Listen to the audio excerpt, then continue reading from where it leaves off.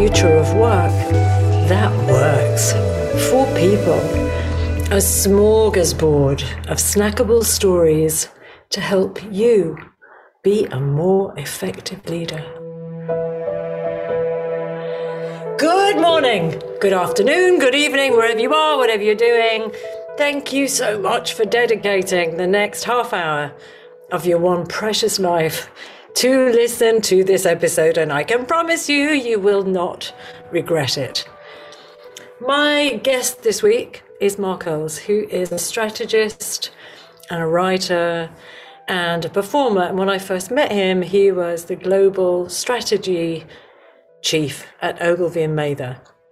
So the reason I've invited him to be a guest on Humans Leading Humans is that he was the person who first piqued my interest in behavioral science.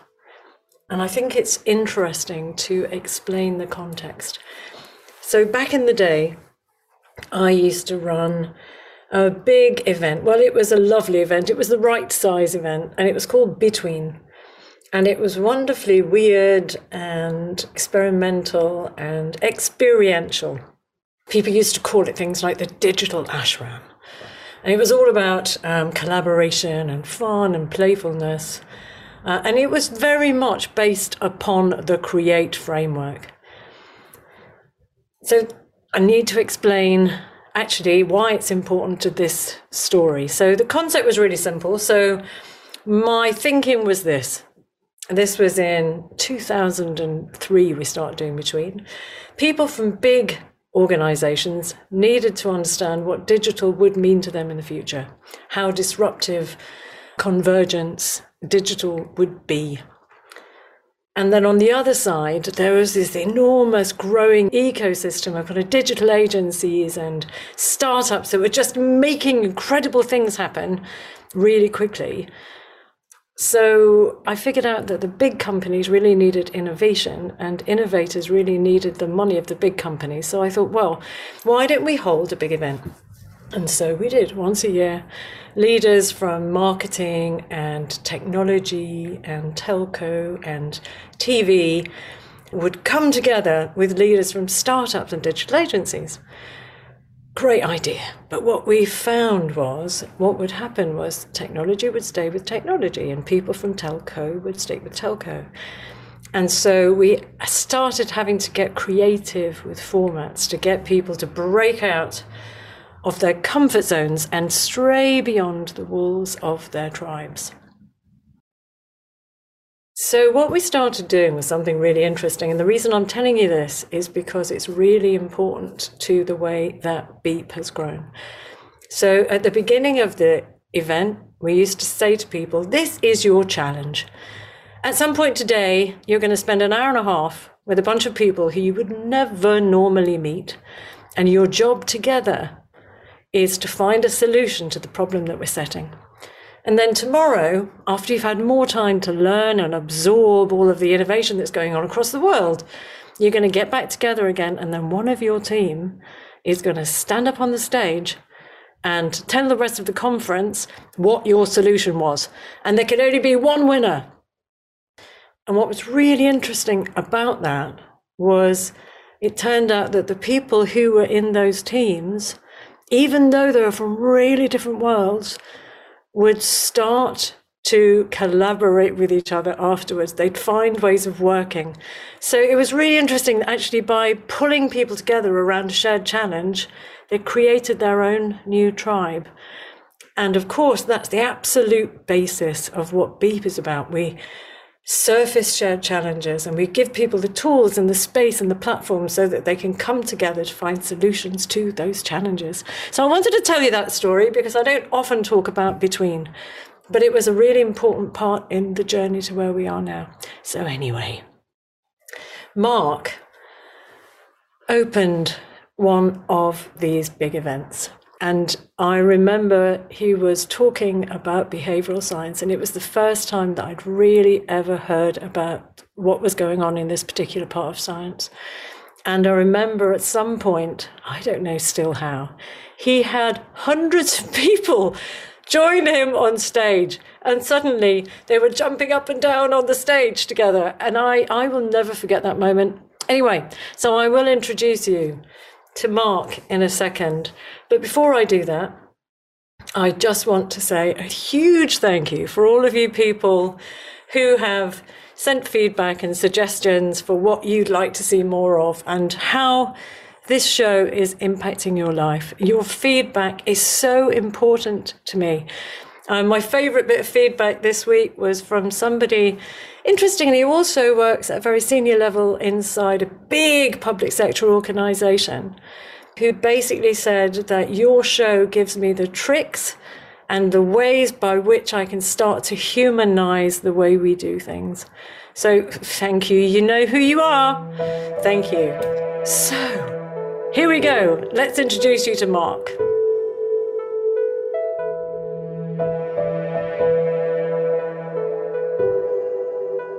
Mark Earls, thank you so much for being a guest on Humans Leading Humans. So Mark, in time-honoured format, tell the audience, so what have you done to get here? Not who you are, because who you are is this incredibly creative, lovely man, but what have you done? Oh, hello. What have I done? I have worked first half of my career, I worked in creative agencies and the like, doing strategy. And I was really responsible for the people stuff. And I became obsessed with behavioral science. So I've been fighting that battle or championing that cause for some, more than 2 decades now. I've written best-selling books, best-selling at least in Estonia. I've written award-winning papers. I've created events that have won prizes. I've done all kinds of things like that. But I mostly advise businesses and organizations of different sorts. So I've worked with everyone from the likes of IBM, Unilever, Experian. I've worked with Greenpeace and advised Friends of the Earth. So I write books, create experiences, and I advise all kinds of organizations about how people really are, bringing practical applications of behavioral science into their worlds. And you've had some pretty senior positions inside some fairly large and complex organizations. Yeah, no, the last one I did was my late mother called my last proper job. I was global strategy chief at Ogilvy Worldwide, which at the time was the largest advertising and creative network in the world. So, I did proper jobs there as a corporate leader, as well as working small creative businesses. I was chair of the trustees of St. Luke's, which was the only employee-owned business in the creative space in the UK for quite a long time, and revolutionised many of the practices that we now see as sort of Google-like in office design and working processes and agility and all that kind of stuff. It's just occurred to me that some of the people who are listening to this probably work with agencies, but they probably don't really understand how agencies work. So I wonder whether you might be able to do a 1-minute flash, really trying to get people to understand, because I find myself in situations with corporates, with partners, and you can see they have no clue how agencies work. So could you do a quick breeze through? Well, very good question. I'm mindful that I'm an honorary member of the Institute of Practitioners in Advertising here, which is the advertising agency trade body in the UK. But let me try. I mean, essentially, that the advertising agency and creative agency, design or advertising or direct marketing or anything else, they try really hard to solve the problems that clients, corporates have by making communications and other things which shape the behavior of people. Now, that's sort of the outcome of what they do. How they do it varies by business and varies by sector, but they are all of the belief that creativity is the best tool to solve problems. Perhaps too many of them are really excited about communications and beautiful films to solve all the problems they think they can solve, but that's their belief. And I've found them generally, the people that work in them, to be a really interesting and eclectic bunch over the years. But I also think that, as our friend Nicole says, there is a certain obsession with sticking to the status quo, but it's not a 30-second ad. Oh, you should. Absolutely. It's like, why? So I think there is, interestingly, considering that we're talking about the CREATE framework, I think many, and I'm not saying all, creative agencies don't necessarily have operating models within which peoples can be at their best creatively. Absolutely. Absolutely agree. I think that one of the biggest challenges is that they have commoditized themselves so that there's one way of working which is common across, if you like, basic process that can be bought by corporations. And they buy the thing that is produced, not the impact that that thing will create. And it's a tiny business, really. You know, even the biggest businesses only have a couple of thousand people around the world. And so as a result, it's a bit handmade, and it's quite easy for these businesses to either become distracted, distant from their customers and what matters to their customers, which is the outcome really, or to fall in with the way that their customers feel most comfortable buying things. There's also a very hierarchical thing in most of these businesses, and that a very few people make most of the money. And most people make none of it and actually work. Yeah, it still surprises me that actually in the 21st century, we're still having many agencies still operating in this incredibly bureaucratic, hierarchical, not particularly respectful way. I'm not saying all of them. There's some great agencies, but many of them. So many of them. And I think one of the things that they've had to deal with in recent years is the realization that white male executives isn't the answer. They have made a real significant impact on the gender balance in the businesses, and particularly in the leaderships in the businesses. It's still very male in lots of ways. But the other thing is they've made an effort, but they haven't solved the problem on diversity in other dimensions like ethnicity and so on. Yeah. But that's only a start. So they're a bit behind the game on that, to be honest. But it's hard. It's a hard business. It's a low margin business. And it normally requires lots of young people to work ridiculously long hours to the detriment of their health and well-being. Exactly. And it's funny, you know, when I meet some people who've been working in big companies who then get offered a job in an agency, they're like, oh, it's going to be so amazing. It's so creative and so fun. And I'm like, yeah, good luck with that then. That was the inspiration behind the work we did at St. Luke's, was to reinvent things and say, you know, why should the corner office exist? There's no need for a senior executive to have a corner office. Why can't they just sit with everyone else? We turned the meeting rooms into, we had a really neat idea. We turned the meeting rooms into brand rooms. So the clients that were on a retainer, we created a room for them to come and sit in when they wanted to. So we charged them rent, which was I thought, a very inventive solution to nice the low margin business thing. And we also were continually encouraging young people to take responsibility for things at a time when perhaps a more conservative business would have kept those people in subservient position. We championed young talent from a diverse base and a talent of all sorts. And we just encouraged people to get on with it, supporting them as much as we could. I mean, St. Luke's it fitted under the Create framework completely, didn't it? Oh, totally. Yeah. That's why I find the Create framework so familiar and easy to work within, because it is what I have experienced in my working life. That's the optimal environment for creating solutions that really work and for delivering those things.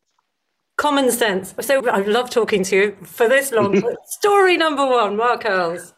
Okay, story number one was actually during my time at St. Luke's, and I'd not been in the business that long, but I was one of the senior people there, and I had, you know, responsibilities for teams of people and stuff. One of my senior partners was clearly very unhappy, and this was causing disruption in the business, and my people were suffering, and the work was suffering, and the clients were suffering. And he was really unhappy, and it wasn't caused by, but it wasn't helped by his addiction issues. Let's call him Fred. And he was a lovely man and had been a friend before. And we talked behind closed doors, if you like, about how can we help him? What can we do? And there was lots of moaning about him, and everyone avoided it. Not just the middleweight people, but the senior partners avoided this conversation because it was too hard.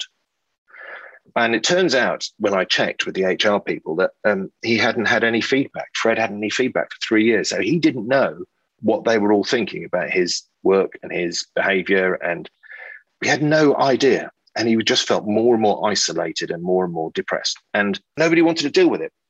And I realized somebody had to deal with it. So I put my hand up, which is one of the things I keep doing stupidly in my life. I put my hand up for things which are challenges, because I just think it's only fair. I think it's one of the things a leader needs to have, is a moral compass that says this is not right. That's one of my lessons from this, is that it's okay for me to keep putting myself in these positions, because if I think it's right, then I should stand up for it. So I brokered a series of sessions, listening sessions with practical outcomes for everybody, so that Fred could deal with the challenges, the mental health and the physical challenges he faced. And we could create a space for him to be brilliant at what he did and feel okay.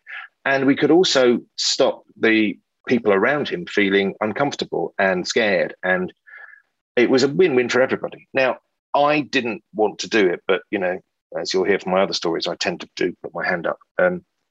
No one else wanted to deal with this. No one else felt comfortable. I felt scared because it was intimidating. And I realized that if it went wrong, then I'd, lose support all round. So, there was high risk for me, but, bugger it. I went in and did it. And the amazing thing of the outcome is that I felt so relieved. I felt that everyone else felt relieved. And we all felt a lot more confident having dealt with this thing that nobody wanted to deal with, which was as plain as the nose on your face. It was an issue. We had to help. We had to solve this. Not just the duty of care that employers have, but because it was one of us. It was our friend. We need to help. We need to make it better for us. Now, you might want to ask why people, even the most experienced, the most empathetic leaders, don't deal with these kinds of issues. Because we all know there are issues like this that we come across, and not just HR issues, things we know are genuinely wrong. And there's quite a lot of good behavioral science, supporting why we don't deal with these kind of things. There's, at a very basic level, our minds don't work by taking in information like a sponge and then computing it and then acting accordingly. It doesn't work like that. We tend to use shorthands, which means that we see the world as we expect to see it. And we don't see what we don't expect to see. And that's at the very basic level. We don't see the stuff we don't want to see. How many times have you just ignored that printer in the office that makes that humming noise that really is annoying? Because you just got used to it and it's not there anymore. How often have you realized that there's this thing in the way that our process delivers pain to our customers that it's just silly, and we know it's silly, but no one picks it up and goes, let's do it, because it's just how it is around here. And I think that default setting of only seeing what we expect to see is responsible for a lot of the stuff that doesn't get addressed.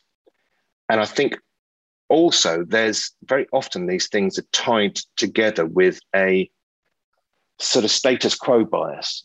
How it's a bit like that thing from Voltaire's Candide, it's the best of all possible worlds. This is as good as it gets. So if we sort of shake it up in any way, it might get worse. I think there's that. And I think also there's a feeling that we all have, which is, what if it's just me? When you're forced to think about it, and we humans really don't like to think about things. We've got 3 kilograms of grey mass between our ears, which can account for about 50% of our energy consumption when we're forced to really think hard. We don't like to think. Daniel Kahneman puts it this way: humans are to thinking as cats are to swimming. We can do it if we really have to. So let's not do that. So I think those things together explain a lot of these reasons why you don't, as a leader, don't see the things.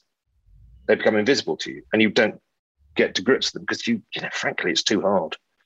Or you don't want to raise your head above the parapet. And actually, it doesn't matter what level of leader you are, whether you're at the beginning of the leadership journey or at the top of the leadership journey, you don't want to be seen as the odd one out. And I think that's absolutely right. Do you remember a performance troupe called the Yes Men? Yes. No. Yes. No. Yep. So, dear listeners, if you haven't, go and check out the Yes Men, because they used to do performance arts where they used to go into a corporate environment and see how far they could push them before somebody would stand up and go, this is not right. And it is frankly terrifying. So no, absolutely. Yeah. I mean, there's lots of behavioral science experiments about bystander effects, how we just don't see stuff and we don't want to see it because it's difficult to deal with. It takes quite a lot for people to get engaged. That's why that, biblical parable of the Good Samaritan is so interesting, is not because it reveals some essential ethical superiority of the Samaritans or some weakness on the other side, but it just says, most people just walk by because it's just hard to engage with stuff. It's hard.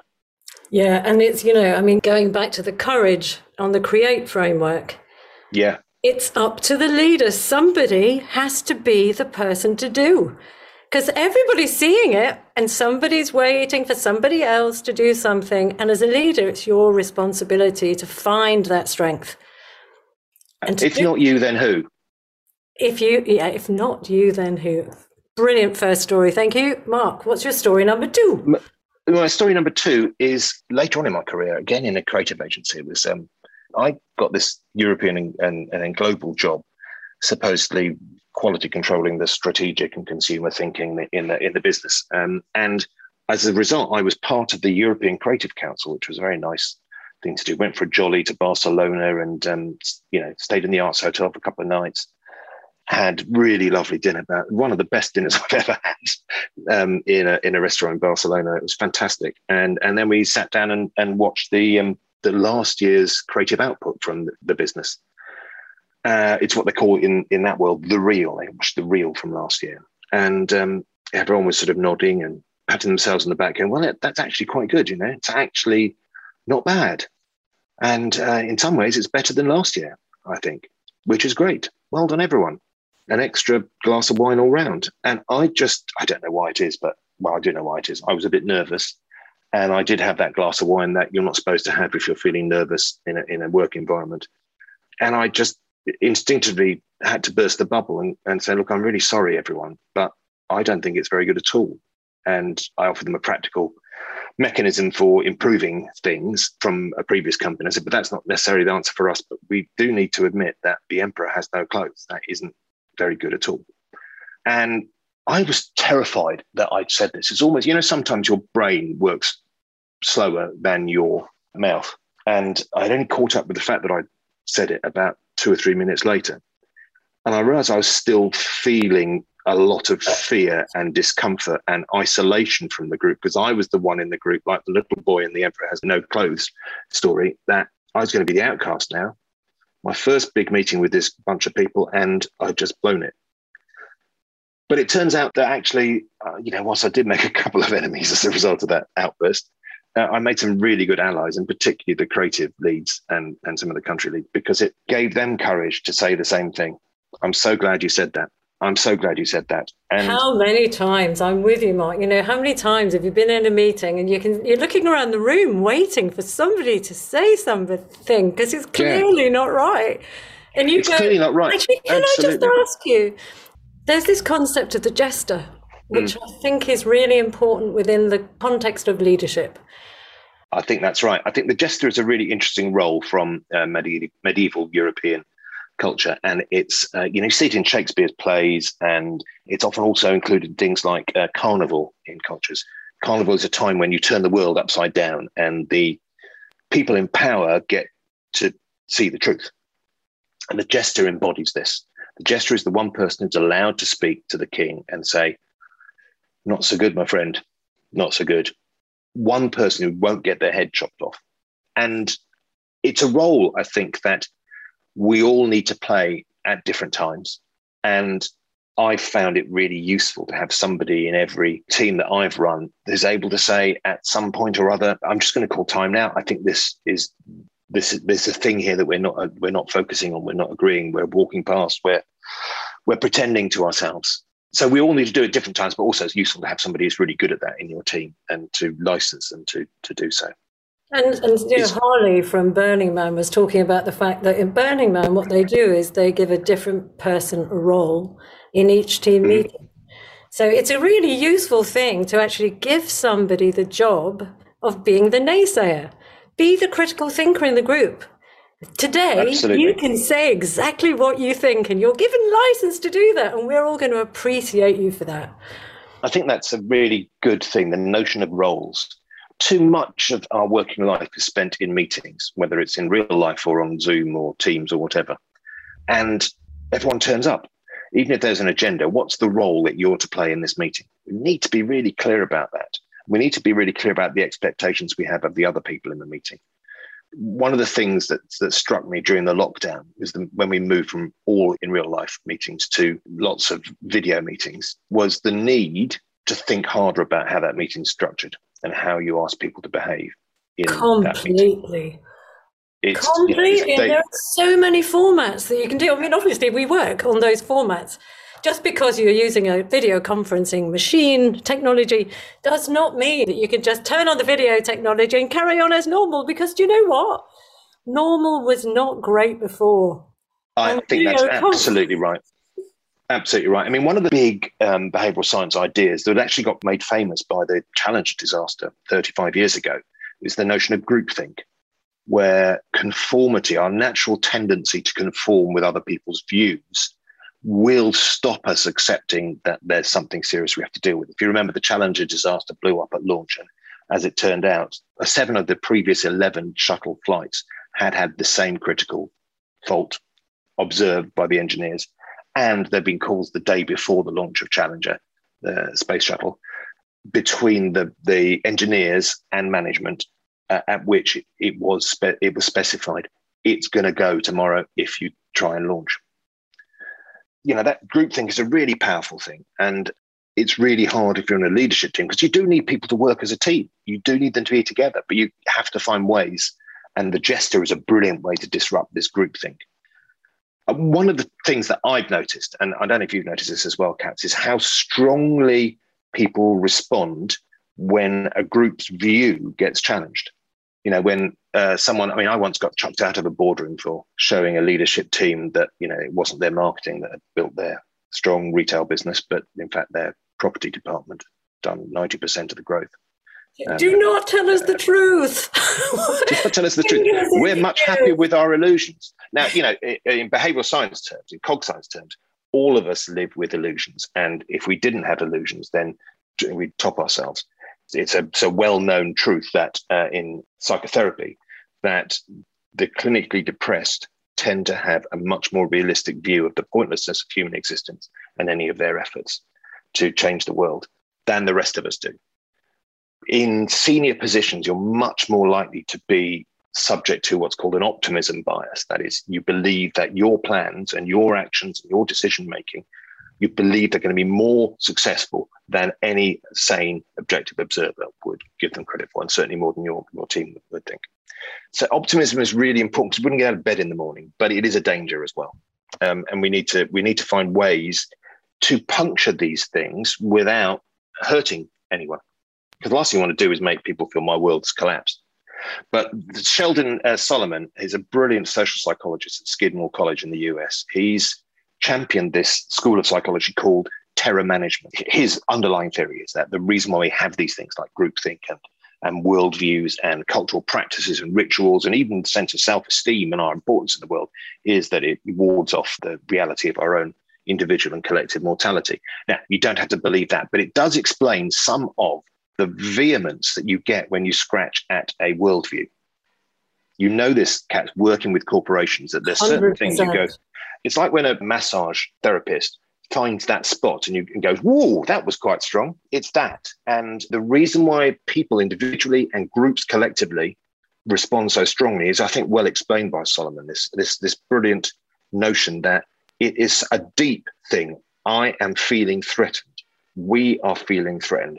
Everything we fought for. Do you feel this sounds like the language of current political discourse? 100%. Everything we value, our civilization, and you can see how that anger suddenly rages out.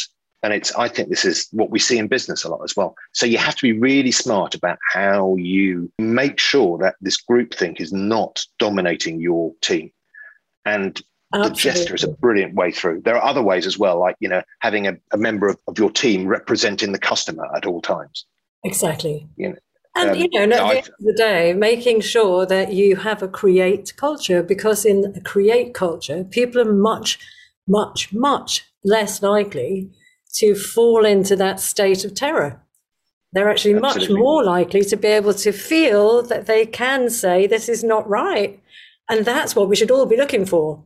Cultures Absolutely. In which people can sit up, talk about the things that they can see are not right, and be incentivized for it. Because absolutely. And I've described in both of my stories the effect on me afterwards and the effect on people around me is relief. Yes. Now that tells me something about what was going on before and how we all felt about this. this problem that we're walking past, or it's too difficult to deal with. It's a relief. It's actually a relief to accept that it's a thing. And there's also something about the way in which you address the thing which is challenging. Mm-hmm. There is a way whereby you can almost make yourself into a joker to just broach it. And I quite often use I may be being stupid here, but can I just ask this question? Because I don't mind. I'm losing nothing. Yeah. But it just opens that door. So absolutely. I mean, this is one of the things. Human beings are not just biological or psychological creatures. They're also cultural creatures. And this is why, as leaders, you have to encourage cultural rituals and practices which help diffuse this kind of thing. And each business needs to create its own. You can steal from other places if you want, but you need to feel as a part of that leadership, this is the way we do it. We recognize this might be a danger, so we're going to play this together. You're going to play this role, or we're going to have a customer representative, or we're going to start with the opposite and make sure we're clear about what the benefits of this is to all our stakeholders. Whatever you choose to do, it doesn't really matter, but it's about taking the opportunity to get your culture to create its own artifact, its own rituals and practices that diffuse the stuff. That's the leader's only job, to architect. Well, absolutely. I mean, one of my best bosses ever is Adam Morgan. He's an amazing thinker about brands, and he invented the Challenger brand notion and still runs the Challenger project. He's a wonderful man. And he once said to me when I worked for him, he said, the thing is, we're all going to be out of this job we're doing now, either in a box with a P45, that's being fired, or of our own volition. So don't cling on to it. Don't cling on to it. And don't assume that how things are now is how they always have to be. On to story number 3. On to story number 3. So I mentioned before, and I've talked about behavioural science a bit, I am an absolute passionate advocate for the adoption of behavioural science and the application to all kinds of bits of our life in business and in society. And I have been sort of a part of an informal ginger group for about 25 years now, trying to bring this into business in the UK and the US. And the channel I focused on in particular was the insights and research community, and that on the basis of the insights and research community, the people who measure this humans and help us understand humans, if they don't have the frameworks and the models that behavioral science is giving us about how people really are, then we're not going to get much further. It's like having having the wrong lenses in your glasses. It's not going to help you see what's there. And so I've written lots of papers, I've written books, and I've been given prizes, and I've written speeches, and I've created events around this stuff. And I've got, as you say in your introduction, I've got lots of people jumping up and down repeatedly. I had 1,200 American market researchers jumping up and down to demonstrate how people copy each other, people, and how things spread through a population. So I do that kind of stuff. And I realized that I needed something that was less rational than writing a paper, doing an article, writing a book, something that was going to get this, when this community was together, to get them to accept together that there was a problem and to embody it. I felt it needed literally a dramatic intervention in this when the community was gathering together. And so here's my dramatic intervention. I got on stage, I'd been given a slot to speak, which was very good, given that, I kept criticizing the practices of the industry. I got on stage and I stood there and I looked at my feet, I looked at my watch, I looked at the audience, I looked around the audience, looked around the audience again, looked back at my watch, and I waited for those nervous giggles and the shifting in seats that, you get when an audience is made to wait. And I waited and looked at my watch again, looked around the room. It's 5 minutes. And I eventually just said, listen, how long are we going to have to wait until you guys pick up and turn these insights that we got from behavioral science into a version of your practice? Because until you do that, nothing's going to change in big business. That's it. 5 minutes and then a breath of question to them. And then I walked off. Holy now, shit. I know. Well, like I say, it's slightly me being formed. I'm not every leader is going to be prepared to do that. I felt I embodied the urgency of change with that 5 minutes of silence, making them sit there feeling uncomfortable. Making them feel uncomfortable was in getting them to embody the need for change. Now, that was my version with that particular campaign, with that particular audience. Now, whatever you do, whatever you feel comfortable with, how can you get, as a leader, get people to embody, physically embody, not rationally understand, but physically embody and intuitively embrace the need for change? It reminds me of, one of my simplistic versions of behavioral science is the difference between Spock and Kirk. And when we're talking to people in business, we tend to assume that people in business are quite Spockish. That is rational, considered, evidence-based, and so on, logical. Whereas human beings are actually much more like Kirk, whether they're in a suit or a smart business dress, or whether they are in a grocery store or queuing up at a fuel station, whatever. They are much more like Kirk. They're intuitive, impulsive, emotional. We need to engage with that bit when we communicate. And it doesn't necessarily mean what you say. That the question that I asked people when I was standing on that stage is much less important than the feeling they had. The feeling they had is the bit that you need to get. And my challenge to all leaders now is to go, so how are you going to make people feel that stuff that you need to get them to feel, to engage with at a deep, profound level? Because unless you get that, you're just going to get lip service and sort of very rational interpretations. And we know how hard it is to change organizations, culture, and practices. How many times have we heard from leaders, but I told them the thing. Yeah, absolutely. Therefore, why have they not heard it? Well, you've obviously told them in the wrong way. And again, I think there's something there about the power of silence. And we use it in Beep a lot, getting people to understand when it's a good time to leave silence and when it's not. Silence can be all kinds of things, and it's just because we spend most of our time talking, as I've been doing. Back to you now. The silence that we can create is incredibly powerful, whether it's to make people feel the thing that I was describing, or whether it's to give people a chance to gather their thoughts. It's very, very useful to give a minute's silence before people start talking to each other about a particular issue. It's particularly important when we have people who are less outgoing and people who are more introvert. They need to feel in control of their thoughts before they start engaging with other people. So you just need to help people with that. And silence is a great, great tool for that. 100%. Mark, I thought I knew that we would have the very best conversation, and it has exceeded my expectations. As always, Mark, you're a pleasure. Thank you so much. So before we close down, because we've gone a little bit over our time, I apologize about that. It was just too interesting. What would you like your episode of Humans Leading Humans to be called? I haven't thought about that at all. Do you have any ideas? That's okay. So we could call it Face the Elephant. Face the Elephant. Called Face the Elephant. Or we could call it How Long? How Long? Yeah, because that's the weight example. That's the weight story. Or we could call it Emperor's New Clothes. Emperor's New Clothes. Oh, the Emperor is naked. The Emperor is naked. What Emperor? We could call it Spock and Kirk, which comes up late. Thinking back on what the stories, how they turned out, what is the theme that comes out of this for you? I think the theme for me was about sitting forward and calling it when nobody else is. So I feel like it should be something about that.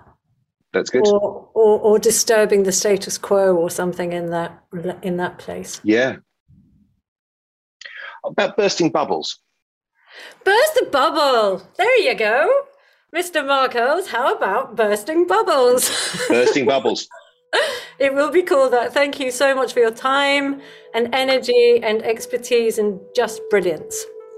Thank you so much. It's been a delight.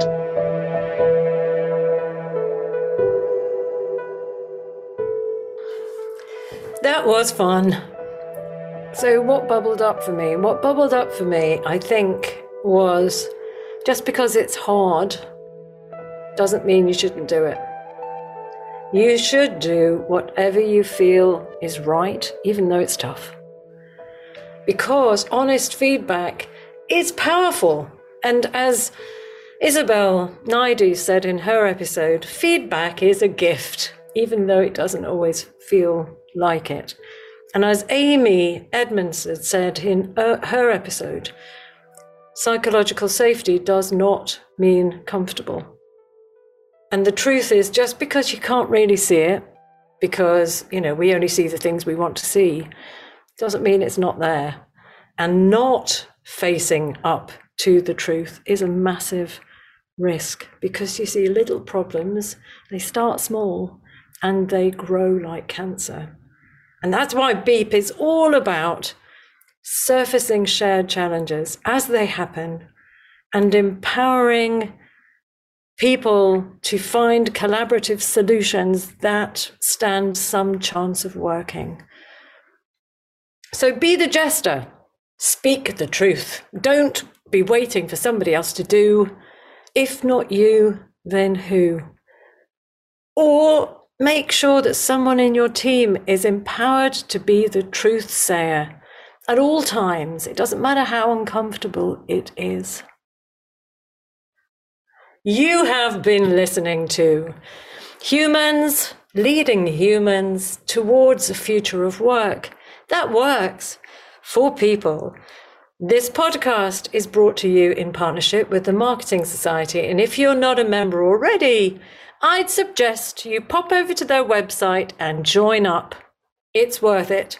A massive, massive thanks to the fantastic Super Terrania for the magical sting of stings. Go to We Are BEEP to find out more about the CREATE framework and how we support companies by unlocking the problem-solving potential of humans. If you loved this week's episode, pass it on to your friends. Pass it on to your colleagues you think might need a shot of inspiration and courage. Better still, if you've got a boss who doesn't understand how to create environments in which humans thrive, please pass this on to them. Thank you so much for joining me. Please subscribe. The links are in the notes. Be inspired. Be imaginal. Be more human. And I look forward to seeing you next time.